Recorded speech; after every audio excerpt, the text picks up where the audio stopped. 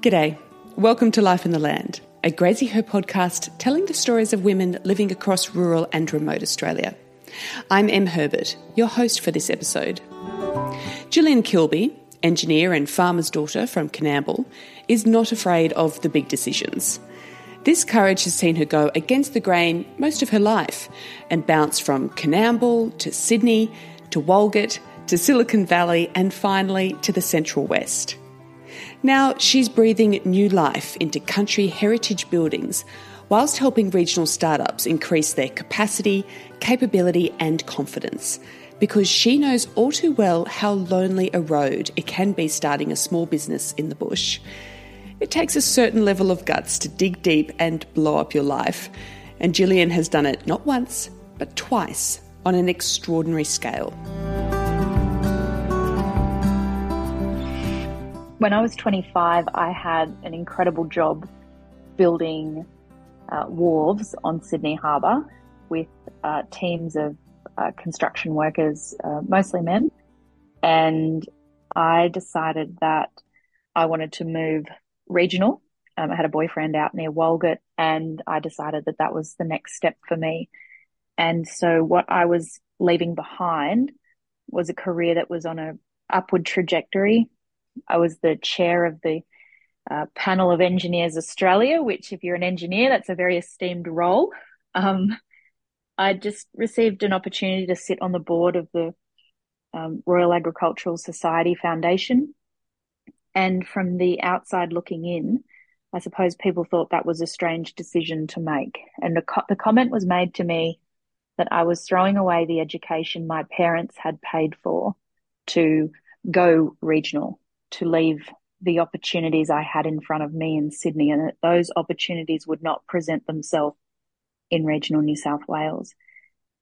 And I suppose where my story is different from what the outsiders looking in thought it would be is that when I got out there to Walgett, yes, there wasn't career opportunities for me, but I made them.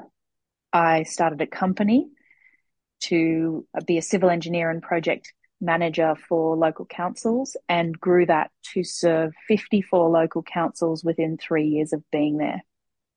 That company didn't grow just through sheer determination, although I am a very determined individual. That company grew because of the wonderful support that regional people threw around me. I remember people saying, wow, there's a civil engineer living on the farm halfway between Walgett and Bree. We can get her to do the job. Let's ring Jill Kilby and ask her to do the job.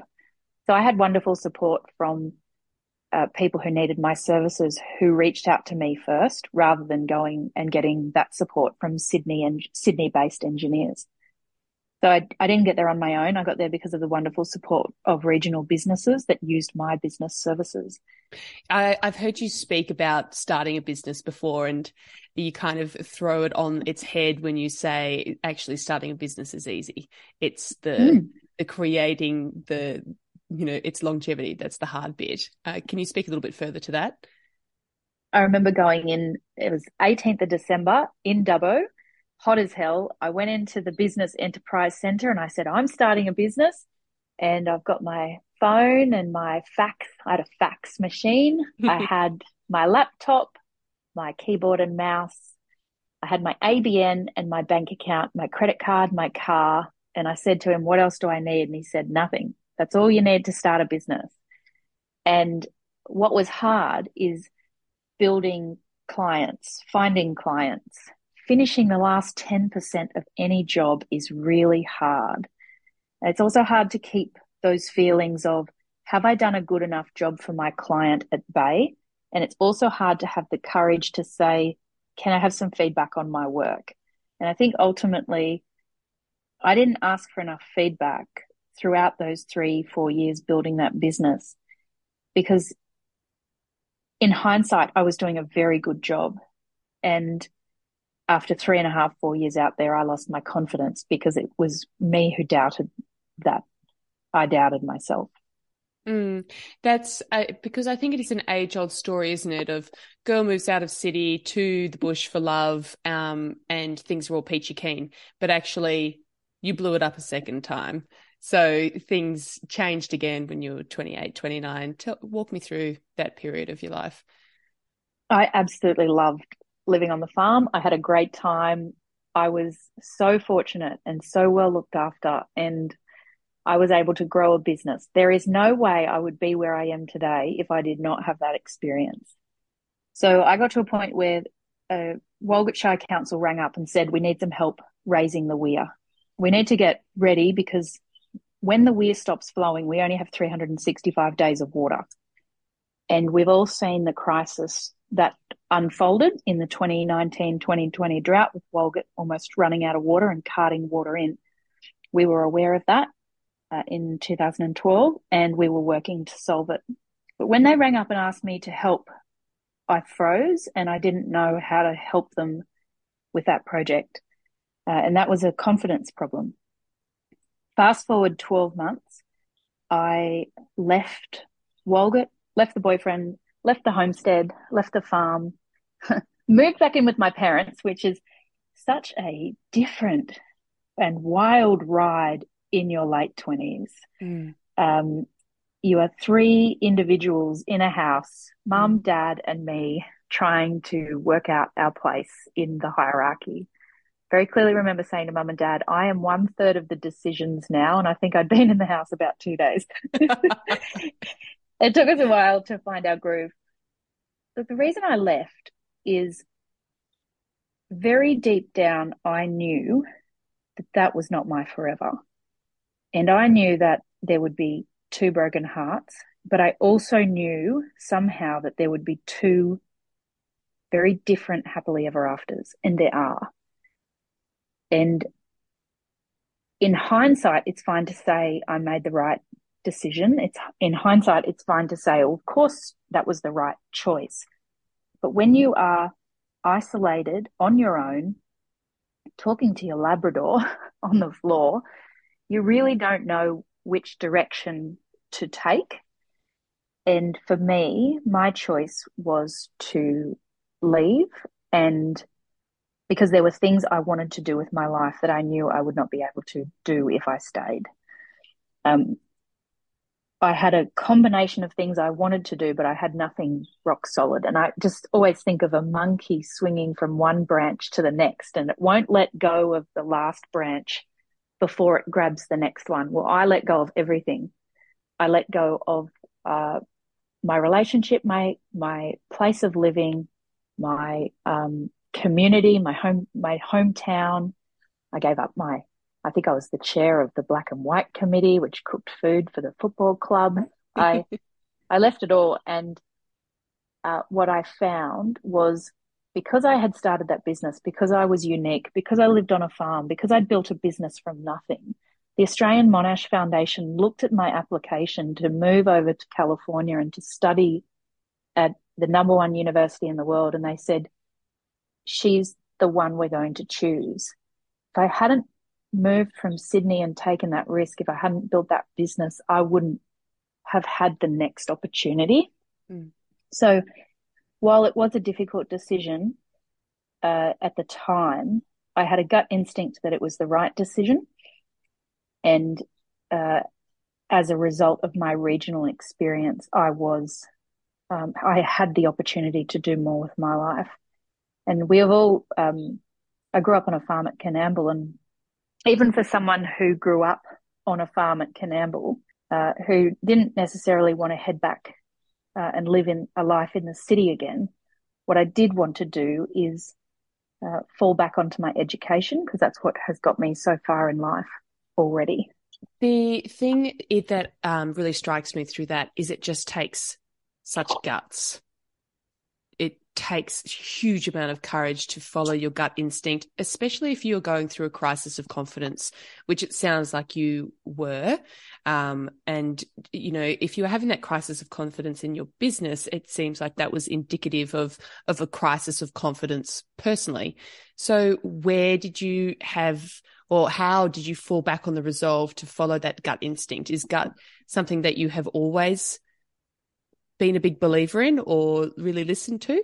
I would describe my gut instinct as like a tiny little flickering flame at the time. And there was that song, This Girl Is on Fire. And I Mm. used to turn it up really loud when I was driving down the highway and just thinking, this is, as hard as this is going to be the right decision. And I suppose you can help yourself to believe anything. But that was my gut decision, and that was what I was going with. I also received a lot of advice from a lot of people. I reached out to people. I asked questions. I asked about how they made big decisions. I remember sitting next to someone at a conference in Adelaide, and I remember being really impressed with him. And he talked about how he had a life-changing opportunity to go to Harvard University for a week. So I emailed every combination of his name at the company he was working at. And this was back before everyone was findable on LinkedIn. This was in 2011, 2012. Mm. And I emailed every combination of his name, basically said, I'm at a crossroads. I heard you talk about this life-changing opportunity. I just want to talk to you about it. And within 5 minutes, the phone rang. And I just remember sitting in the middle of nowhere in my office, and in comes this call from a guy who we've met once, and he just asked me a series of questions that helped me uncover what I was feeling inside and helped me get to the bottom of it. So complete strangers can be a real source of inspiration and information. Ultimately, the decision sits with you. The decision sits with you, but a lot of people will offer a lot of advice. So my granddad said, you only get one shot at it. You can do anything you want. You've got everything you need to do anything you want. That could mean stay, that could mean go, that could mean change direction. And all I heard when granddad and mum said, you only get one shot at it, I heard, you only get one shot at this life, go live it. Mm. And for me, that meant heading off overseas, going to university and studying. And I ended up in America for 5 years. Wow. Wow. It's yeah, to get that clarity though, I think is such an interesting journey.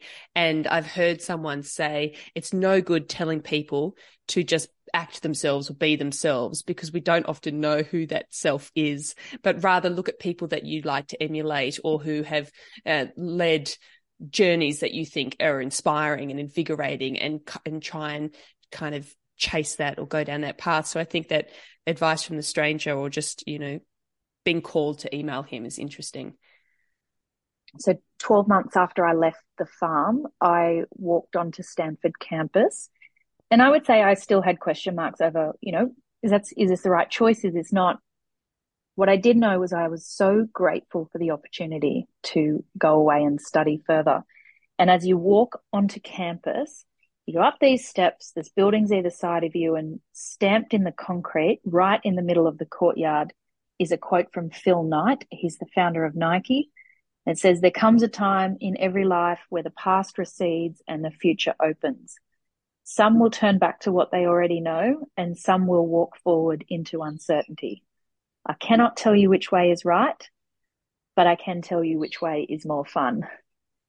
And they're the words that I saw when I walked into Stanford, and they're the words I took with me and have taken with me every day since then. That's 10 years ago in September. Wow. That I headed off to uni. I love that. And again, I think that really does distill into courage to walk into the uncertainty.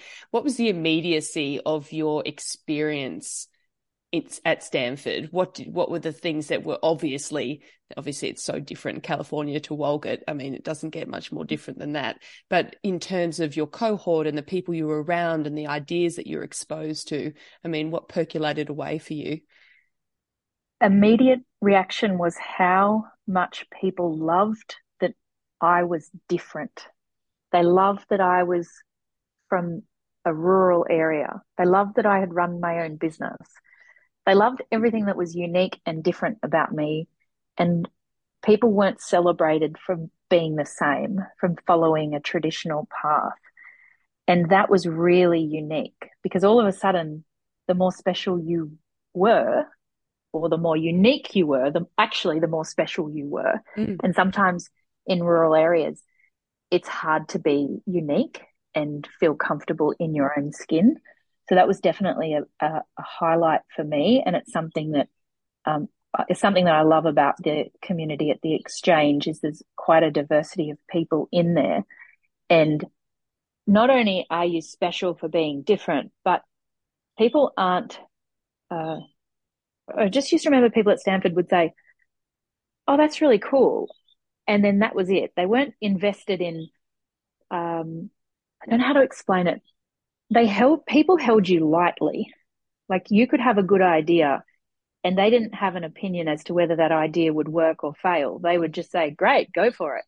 And that was nice. That was nice to know that no one was worried that you would fail or your idea was somehow not going to work. They would just say, great, go for it. I don't care if you fail. Whereas I sometimes notice that if someone's got a risky idea, there's a little bit of, oh, is that really what you want to do? Do you really want to quit your job? Don't you think you should have a little bit more stability? Don't you think you should save up a little bit more? Don't you think you should just go to university just for 4 years and then decide?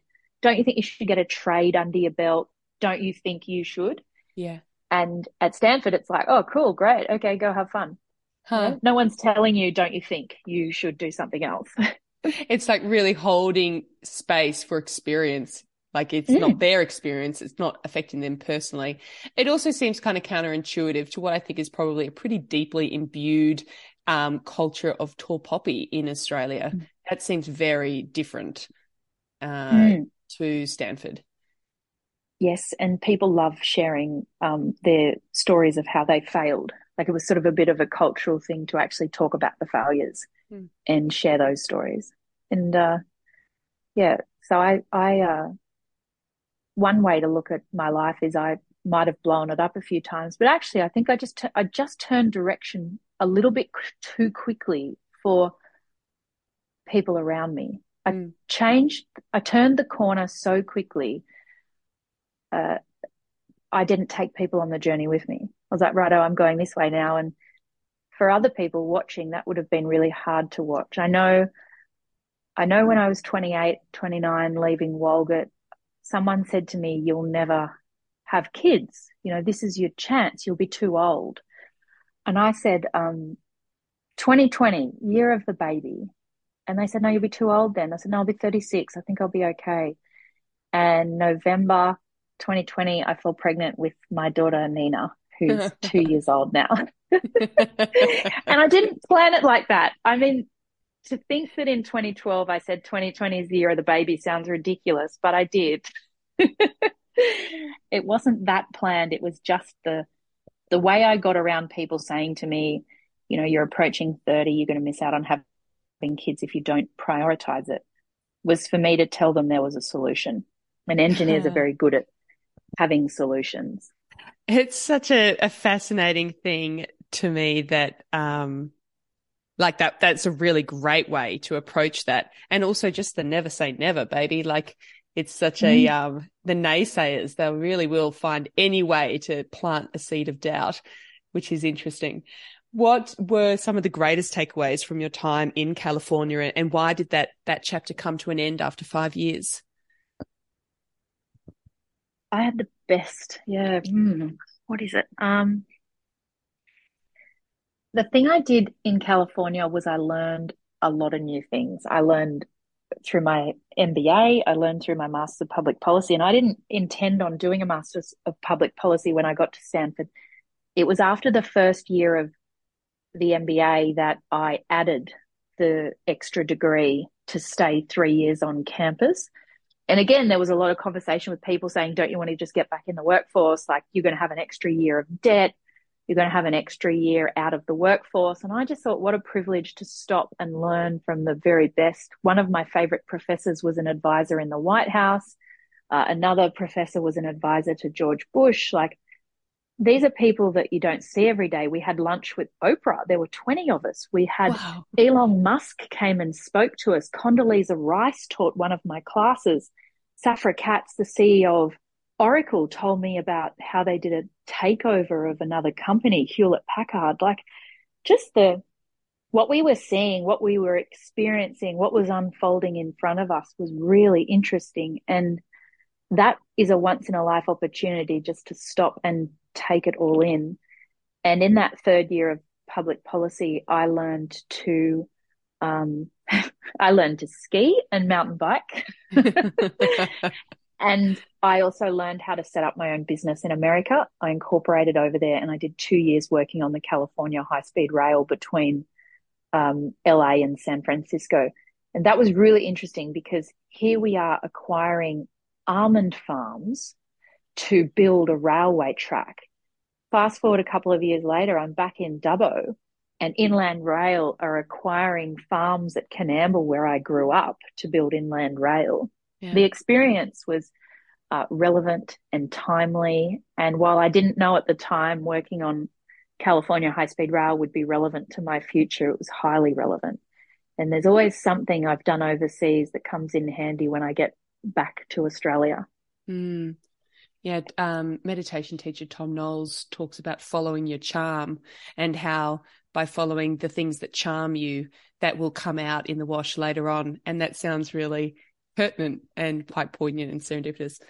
So I call mountain biking my meditation. It is, you are required to keep everything on and engaged and watch where you're going. You can't think, and I need that level of intensity to switch off my brain from work. Really, that immediacy, like total presence, physical presence, which is kind of in order to not die. In order to not die, and in order to stop and switch off. Yeah. Yeah, interesting. So what brought you back to Australia? In 2017, two things happened. I was accepted into the White House Fellows Program. There were 13 of us who would work as a presidential fellow in the White House, which means we're on like a scholarship to be innovating within a department of the US government. When I applied, Obama was the president. When I reapplied, I thought it was going to be Hillary. When I got accepted, obviously everyone else pulled out because it was Trump. And I was one of 13 people who were like, I'll sign up. I want a window into what's happening. I want to see this firsthand. Anyway, just before I was supposed to start, they rang up and said, the program's changed, and if you don't have a green card, if you're not an American citizen, you can't be part of the program. So that made me frustrated that here I am taking a spot in the #1 university in the world and in America, and now I'm not allowed to work for the government and serve the government in America. That frustrated me, that you wouldn't let me help innovate within their government. So that frustrated me. And the second thing that happened in 2017 is I wrote a letter to the CEO of Telstra, because I'd been back to Dubbo and I'd seen that the old post office was still unrenovated, for sale, and continuing to be run down, talked about by the community. It was an absolute mess. And the community was frustrated.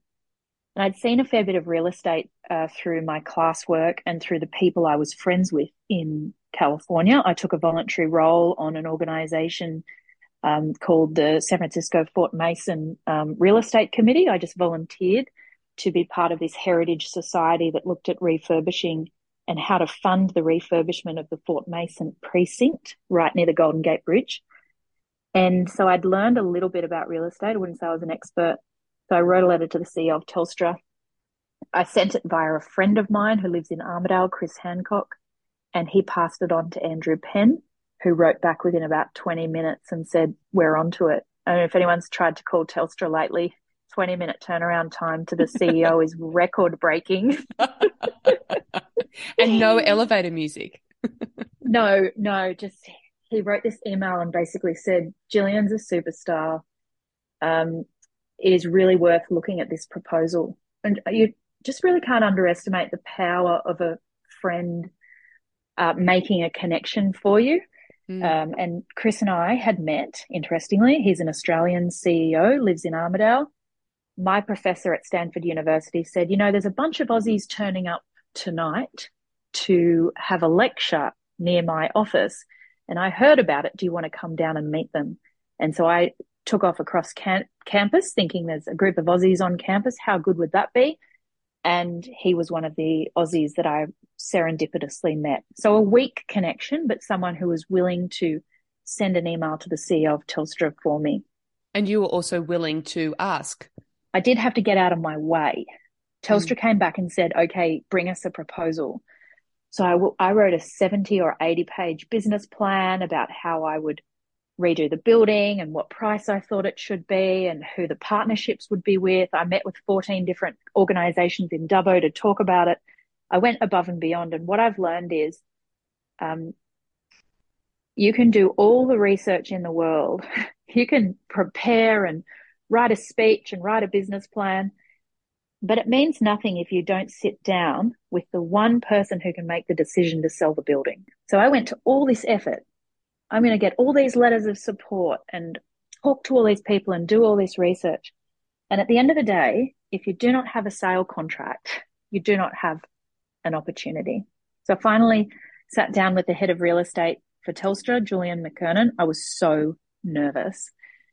And we spent an hour talking about values and work experiences and what mattered to us and why the exchange would be beneficial to Dubbo. We didn't talk price. We didn't talk process. We just talked about why this mattered. And that was really insightful to me, that all that prep work I had done really didn't matter because Telstra wanted to know that a good person was going to take over this asset and do good things with it.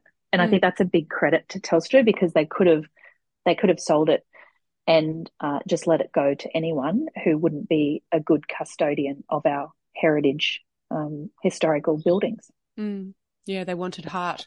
So why Dubbo and why the clock tower? I mean, what is it about heritage buildings that really excites you? I read a book in 2018 when I was deciding to leave America called Designing Your Life by Bill Burnett. He's a professor at Stanford. They've put 20,000 kids through this course, basically saying, don't wake up at 30 doing what you didn't want to do with your life. Try and get it right when you leave uni. Try and lead with your values when you choose your career. And I read this book and it said, go back through your past work experiences and pick your top 3 and work out why they were great work experiences. And the one I kept coming back to was my first job out of university. I renovated a heritage building at Walsh Bay, just about a stone's throw from the Harbour Bridge. And I did it as a project engineer for the company I worked for, Waterway Constructions. That was such a highlight for me. Fancy working on a building that was 100 years old, that had been around longer than me, and a building that will continue to be around longer than I will ever be here. And to know that if you create space, the right space and the right environment, community will fill that space. So you build a showground, you create the annual show, you create the camp draft, you create the experience for people to come to a rodeo. It's the infrastructure that creates the opportunity, and then it's the committee that does the work, to the glue to bring everyone together. And I was really attracted to the fact that a building can bring people together if the right ingredients are there. So Dubbo, my parents had sold their farm at Coonamble and they had moved to Dubbo. So Dubbo became our new sort of family base. My sister was there. My brother wasn't far away in Orange. And when I was coming back to Australia, I was 35, single, and buying this building. And I ran for politics, actually. I ran for pre-selection, not for politics, just for pre-selection for the Dubbo seat. And I had 6 weeks of campaigning in Dubbo to get that spot. I missed out, and it was I'm really lucky I missed out. So you talk about changing direction really quickly. It was a quick decision to try, and it was a quick decision within 6 weeks. I knew I wasn't pre-selected. But 6 weeks in politics was a really long time. I lost 5 kilos and I was waking up at 3 or 4 a.m. in the morning, stressing about it. And by 8 p.m. at night, I was getting myself in the shower, just thinking, oh my God, it's 8 p.m. I finally don't have to call anyone to campaign. I don't have to receive calls with people asking me, am I good enough to do this role? And I don't have to call people and ask them to vote for me. I was very well looked after in the process, but it was something that I found it incredibly difficult. It was a very stressful thing to do. And I really admire the people who step into politics because that is hard. Mm. And That's within a the month problem. of That it is so hard. We're not getting the it's so people hard. who it could be a little bit easier for, but who could be excellent. That's it. I mean, I have an MBA, I have a Master's of Public Policy, and I wasn't pre-selected. So, that's on the party. That's not on me. I have the education and the capability to do the job, but I choose not to do it again. Mm. And that's a loss for some people might think that's great. No, it is. No, It's a loss for the political fabric of regional Australia. yeah, it's a loss, but it's good for me. And within a month, we closed the deal with Telstra, which took a year and a half to get the deal done. And sliding door moment, to have within a month, have the deal closed to get the building and to start the renovation. I was fully occupied on that project. But what were you planning? Like, what was your vision for the clock tower and how did that come about? It's always been for a co-working space. Even from the very first letter I wrote to the CEO of Telstra, I spoke about the co-working spaces I have been a part of, that I had been a part of in San Francisco and at Stanford University.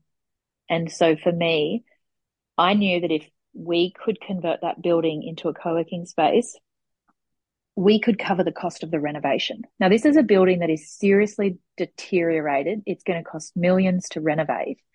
And you have to have a future use that will pay for the renovation. If you don't have that, unless you're a philanthropist, you actually can't do it.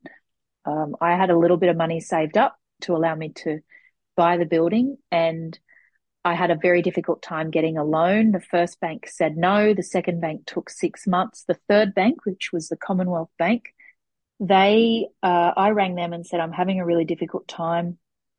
And they had the Australian manager for agribusiness in Dubbo. And I took them on a tour of a building and I said, this is what I want to do. This is my vision. This is why I know it will work. These are my numbers. And he said, we're in. And the state manager, she's a lady, she said, yep, we're backing this. And within 6 weeks, I had the finances to do the renovation. Yeah, Commonwealth Bank have said, we understand your values. We understand your vision. We will look seriously at your numbers and we'll back you. So the Commonwealth Bank have backed me to buy the post office in Dubbo. And then in the middle of COVID, I have no idea what we were thinking buying a second co-working space in COVID. I mean, everything was kind of closed. Yeah. But I was in Narrabri working on an inland rail project, and there's this beautiful old cordial factory and ice works across the road from council. And I said to a friend of mine, I said, that's an amazing building. I would love to look at that. And she said, the owner, my friend Jocelyn Jansen said, the owner's selling. You should give him a call. I called him Saturday at 5 p.m., summoned up the courage. It took a lot of courage to pick up the phone and call him. I remember standing in my kitchen, pacing backwards and forwards, and I gave him my pitch. And he said, my wife has been to the exchange. And he said, I was going to put it on the market on Monday. I was going to go public, but I won't. I'll hold it for you to come and have a look at and give me an offer. He knew that if he sold to me, we would do the right thing by the building and we would make it a community use. So we bought in 2021. We opened a year ago this week in Narrabri. We did a full renovation. We used local trades, and we now have a wonderful second co-working space in Narrabri. There's a second building on the premises, and we're going to hopefully develop that 12 months from now. And we hope to find a tenant in Narrabri who wants to turn that space into another incredible space. So we don't know whether it'll be food and beverage or whether it'll be more office space. Maybe it's like a collaborative shopping hub. Like, what if Buy From the Bush, if you're listening, Grace, what if Buy From the Bush had a cooperative shop in this big old cordial factory? I don't know. I just know that I can create a beautiful building if someone else can be the glue that brings the community together inside. But Jill, how did you know that these things would fly? How did you know that co-working spaces were a pain point in regional centres like Dubbo and Narrabri? That's It's a not really like good you have a question. lot of people blazing the trail ahead of you. I knew my pain point. I knew that the pain point for me was in Walgett was losing my confidence because I didn't have community around me. I didn't have people around me that were um, supporting me to have confidence building my business. I didn't have Commonwealth Bank saying, yeah, we will back you. And here is how you put together your financials for us to be able to interpret it and back you. Here is how you do this.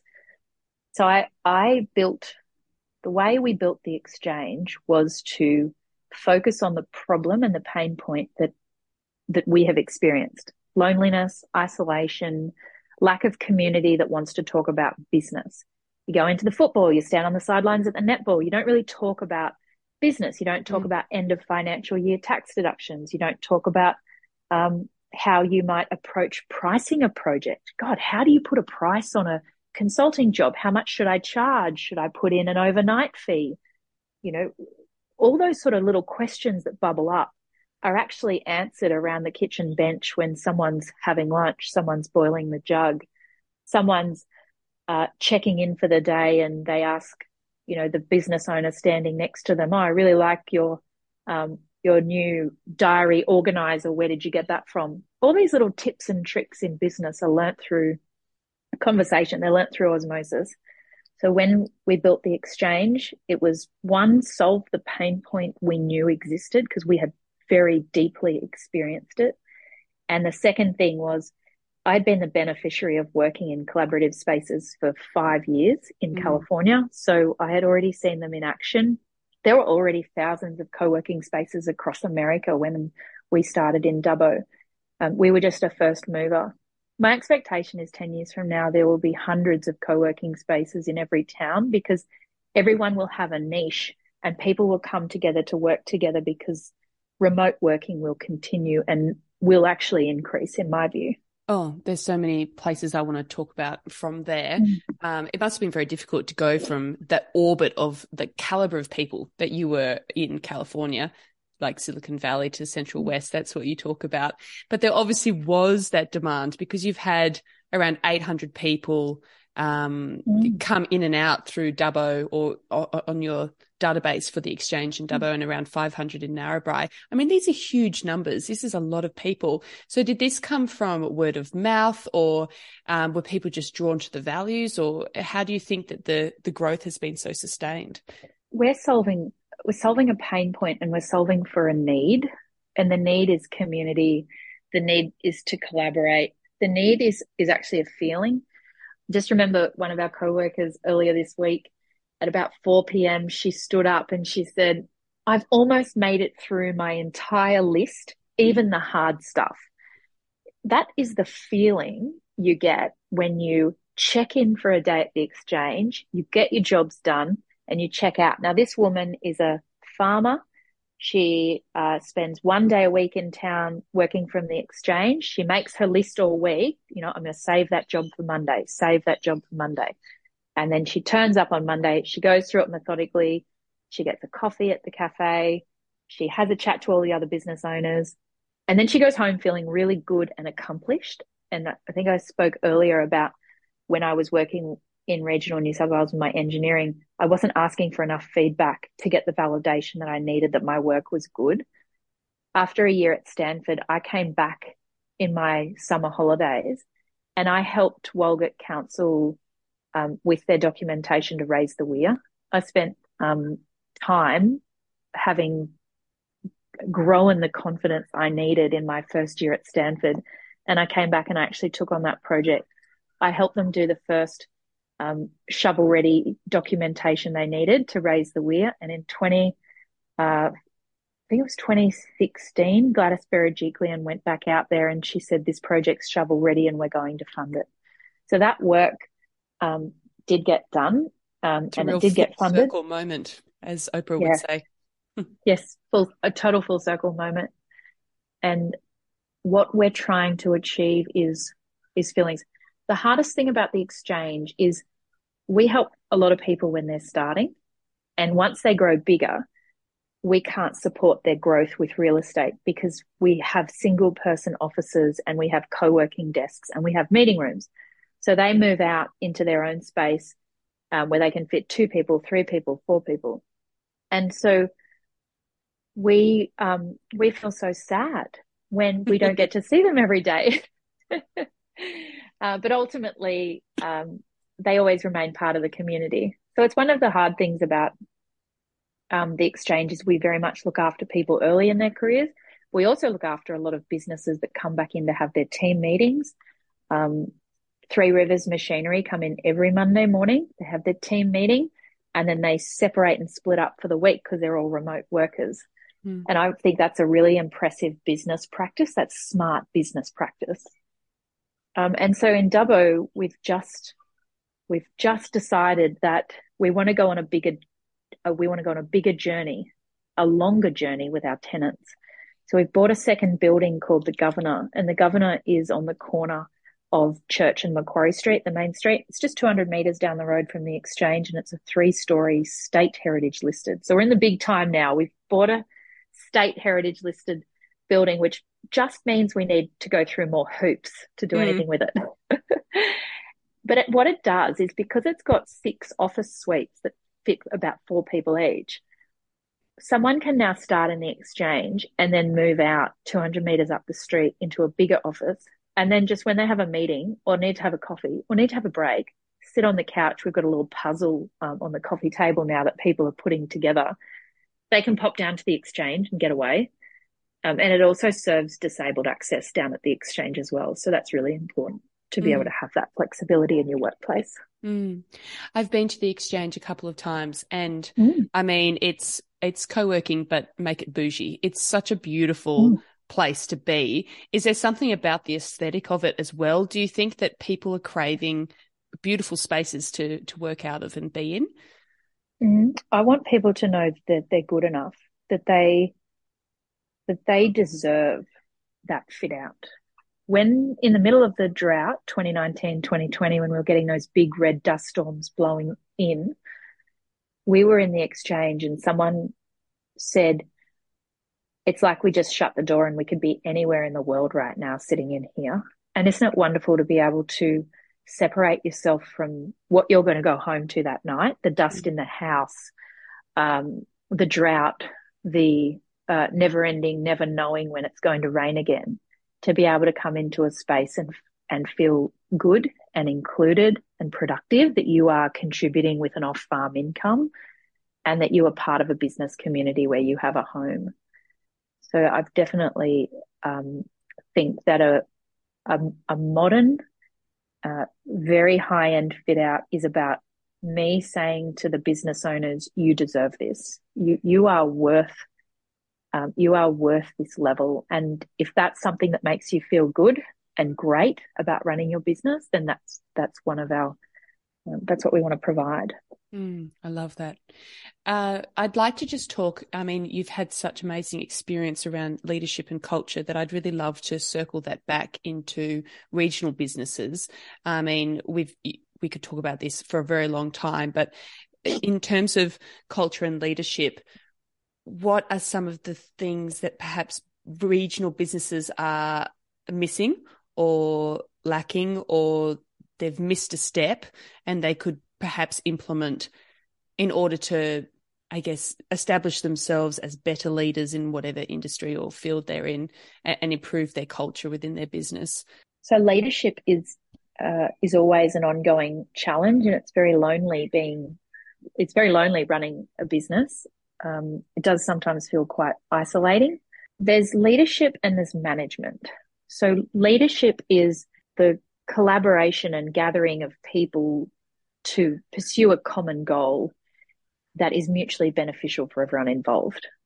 And management is, time, resources, people, tasks to achieve that goal. And they're very different things. Leadership is where you say to someone, this is where we're going. We're going to create this space that makes people feel amazing to walk into.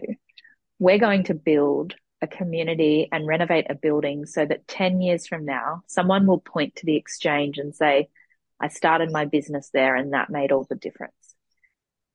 And that's leadership. Management is where you sit down at 10 o'clock at night and you look up your spreadsheet and work out how you're going to afford it.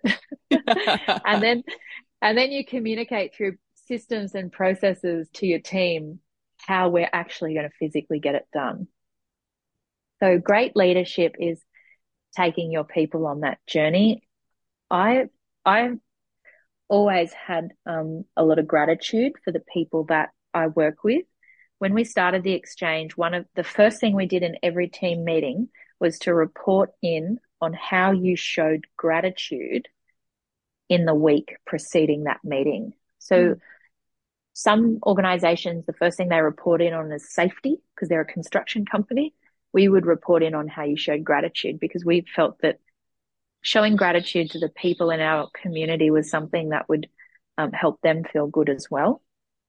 And building culture is a combination of 1,000 actions. It can never just be done in one immediate action. And culture does not start with the one person at the top either. Culture has to be at every level and every person is responsible for it. And when one employee is diminishing that culture through blaming others or blaming the boss or feeling that they're not responsible for one thing or another, when the team starts to break the culture, they're almost saying, well, culture is the responsibility of the boss, but it's not. Culture is the responsibility of every single person in the team to make it a good place for every single person to turn up. And that responsibility has to sit at the team level, not at the leadership level. I still think I'm on a journey of how to lead and how to manage. I reckon I've got another 35 years to get that right. And by then I hope I can retire. I mean, I've got a lot of debt at the moment, and you've all seen how the interest rates have risen. So I'm not retiring anytime soon. No time soon, Jill. You are locked and loaded, babe. I am here for the long haul. Do you consider yourself more of a leader or a manager? I'm not very good at managing. Alex Cowley, who is our manager at the exchange, is brilliant. She has a real appreciation for taking people on a gradual journey of the time, tasks, resources, systems, and processes to get the job done. I'm more, this is where we're going, and this is vaguely how we're going to get there. And I'm also the person that, in my view, sort of takes the risk to build and develop. When we built the exchange in Narrabri, we didn't have any tenants lined up.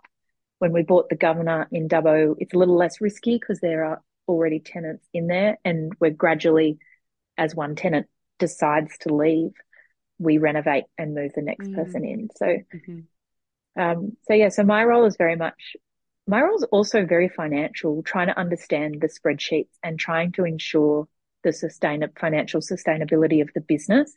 And this is probably something that I've been trying to get my head around lately, is with the rise of more and more businesses out there, we're having a lot of wonderful opportunities for people to bring in off-farm income, for people to be independent, for people to have a really satisfying career and to make money off their passion.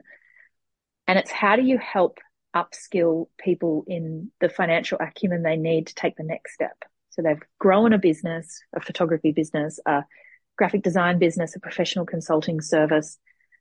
How do they then take the next step to either grow it or buy the building they're in, or if they want to? And not everyone wants to bust through glass ceilings, and that's okay.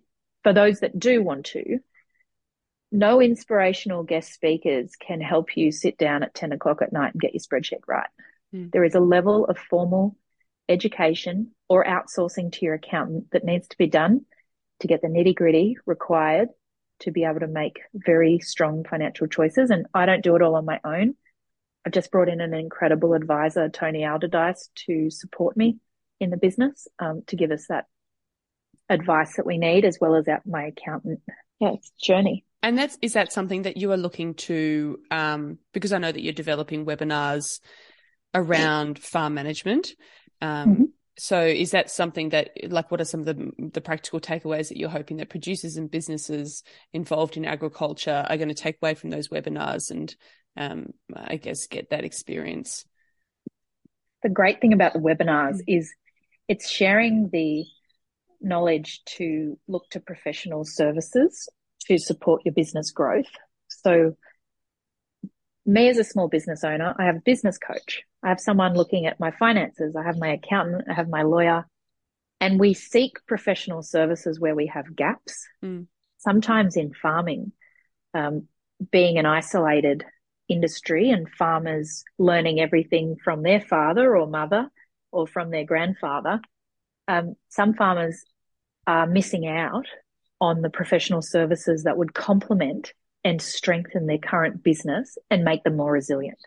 So if a farmer is resisting succession planning, if a farmer is resisting an estate plan, if the farmer is not clearly communicating to the children what's happening in the business, that is all putting Australian agriculture at risk. Because if there is death, divorce, or discontent within the farm and someone leaves or someone disappears, that can trigger an incident where the bank will say this farm is no longer sustainable, or it is not possible to pay out these two off-farm siblings and keep the third on farm.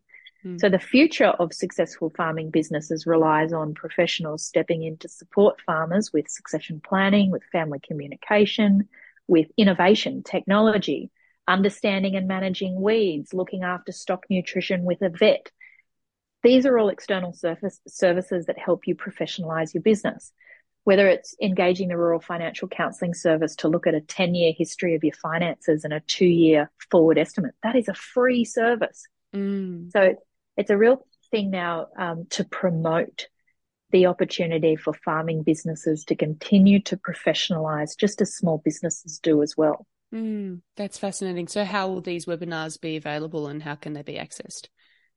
So the webinars are available through the Exchange YouTube channel. So people can subscribe to the Exchange YouTube channel and they can watch those webinars, and they'll also be available on the DPI website. The links in our Instagram bio to sign up for the upcoming webinars, they'll be on AgTech, Rural Financial Counselling Service, and there's a few other under development at the moment. And we just really hope that farmers continue on the professionalisation of their business journey, just as we're doing the same thing in our small business here at the Exchange. And so they're free as well? All free. Incredible. Yeah. It's amazing. Yeah. There's so much free resources out there. You're talking, but just briefly, I just wanted to circle back quickly to the small business aspect with outsourcing. And I suppose that is probably a key part of being a leader, is understanding where you need to outsource and what you're able to or capable to do yourself. But for businesses that are very small or are just getting going, I mean, what do you think are the key first steps to outsourcing? Is it the business coach to help you scale and grow? Is it, the accountant so that you're not doing the books, or you can make savvier financial decisions for that very small fledging? Question. I mean, where do you start first? My first outsourcing was a project officer, because that allowed me to do the higher value work that got paid at a higher rate. And she was doing all the correspondence and reports. So my first outsourcing was actually to drive greater revenue into the business. Because you could pay for a business coach, but if that business coach isn't the right fit to grow revenue, you'll do all the other things really well. Like you might do systems and processes well. You might do people and culture really well. But financial sustainability is really important. And it's unsexy. It's not sexy at all, but it's on my mind a lot right now. I think it's on my mind a lot because we are growing. We're looking at building number 5 in town number 3. And I'm not sure how it'll go. We're getting close. But for me, I'm sort of sitting down saying, okay, this weekend I'm going to spend a couple of hours triple checking my numbers on this. I want to know that this will work, because we do a lot of social good. The Exchange is a social impact business. So we're pouring our profit into the good that we do. but it has to be sustainable in the long run. Mm. And for us, owning the building is key to the financial sustainability. If we didn't own the building, and we've just had 3 years in COVID where we were shut a portion of it, we would not have survived. 2020 was the year of the baby. And it is, it just drives me wild, the idea of balance. And also it's only There's ever no such thing as balance. Mothers are only asked about balance. So I don't want to ask about that, but I do want to reframe it in terms of output and productivity, in terms of navigating. I mean, how do you navigate that? You're about to, if you're looking at number 5 and you've got the stable, which is your engineering consultancy. Business, there's no such thing as juggling or balancing. It's one or the other. So I have a wonderful weekend. Saturday morning, Nina and I are fully switched off, hanging out together, going for coffee, chasing birds, phone away in my handbag. I'm not trying to juggle 2 phone calls and look after her at the same time. It's just not possible. Nina has a great life. Oh my God, she just loves daycare. We got there this morning and it wasn't open, and she was banging on the door, crying that they wouldn't let her in. It's hilarious. For me, when I got pregnant and told my team, I said, this will be the best thing that ever happened to me, because it will remove me from the things I shouldn't be doing, and it will continue to professionalize our business. It will hand more autonomy to the team, more decision-making to the team, more opportunities to the team, and I will have to sit back in more of a leadership role, not a management role. And that has been the outcome. So I also have a fabulous partner, and we have put resources in place to make it possible. For me, I've been on the road for 3 days this week filming, and Nina's been in her best environment here at home, with pick up and drop off done by Dad, and that's just wonderful. Like, I'm so lucky like that. Well, I'm not lucky. It's not luck. You've set that up. We've put things in place to make this a reality. So that's good. And then the Stable Group is a consulting organisation. There's 3 directors, myself included. We have 40 consultants across the business. We only work in regional Australia on really sticky challenges, and we have a business manager. And I think that's been one of the great first steps. When we talk about what are the first steps for outsourcing, the business manager is sort of the heart of the business that helps us keep running on a day-to-day basis. So you can be working on your project, not worrying about the central operations. That's been a big relief, and it was something we did without for the first year building the business, because we were bootstrapping. We were sort of really limited in our resources, and now that we've got it in place, it's really made a big difference. Especially personally for me, it's made a big difference because a lot of that was falling on my shoulders. I like to ask that question because I have personal stakes in it. I mean, I want to know how other people do it so I can do it better, because I sometimes feel like I do both badly, and it's one or the other. 6:30 to 7:30 just with Nina. 7:30 she's off to daycare. Then, like, this afternoon, I'll pick her up about 4:30. We'll go and have fish and chips, and then by 6:30, 7 she'll go to bed. And I try not to speak to anyone in those timeframes, because she gets upset and I get upset, and both parties feel bad. Other people will understand that you can't talk, but equally, if Mark's here, I'll say, you jump on this, I'll quickly take this call. Yeah, people without kids can take phone calls after 6:30, and people with kids just can't take phone calls between 5:30 and 6:30. Yeah. Amen. Yeah. Well, Jill, that's just been fabulous. I've just relished the opportunity to talk to you, to pick your enormous, fascinating brain, and just to dive a little bit into your story. So I really appreciate your generosity and time. Thank you. Thanks, Emily. It's been wonderful to be here.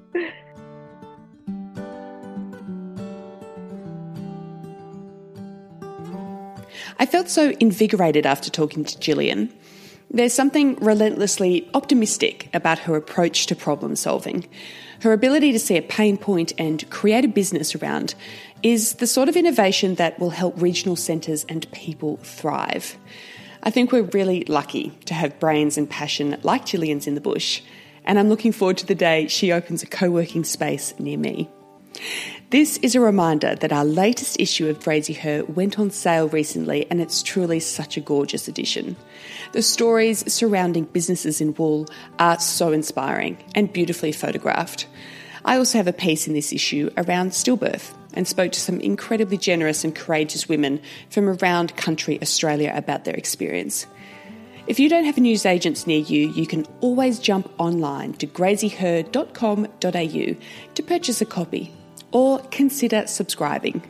We have a current subscription offer of a pair of stunning iris and wool gloves to keep your mitts warm when you walk to the mailbox 6 times a year on Graziher Delivery Day. Until next time, keep well. My name is Em Herbert and this is a Graziher podcast.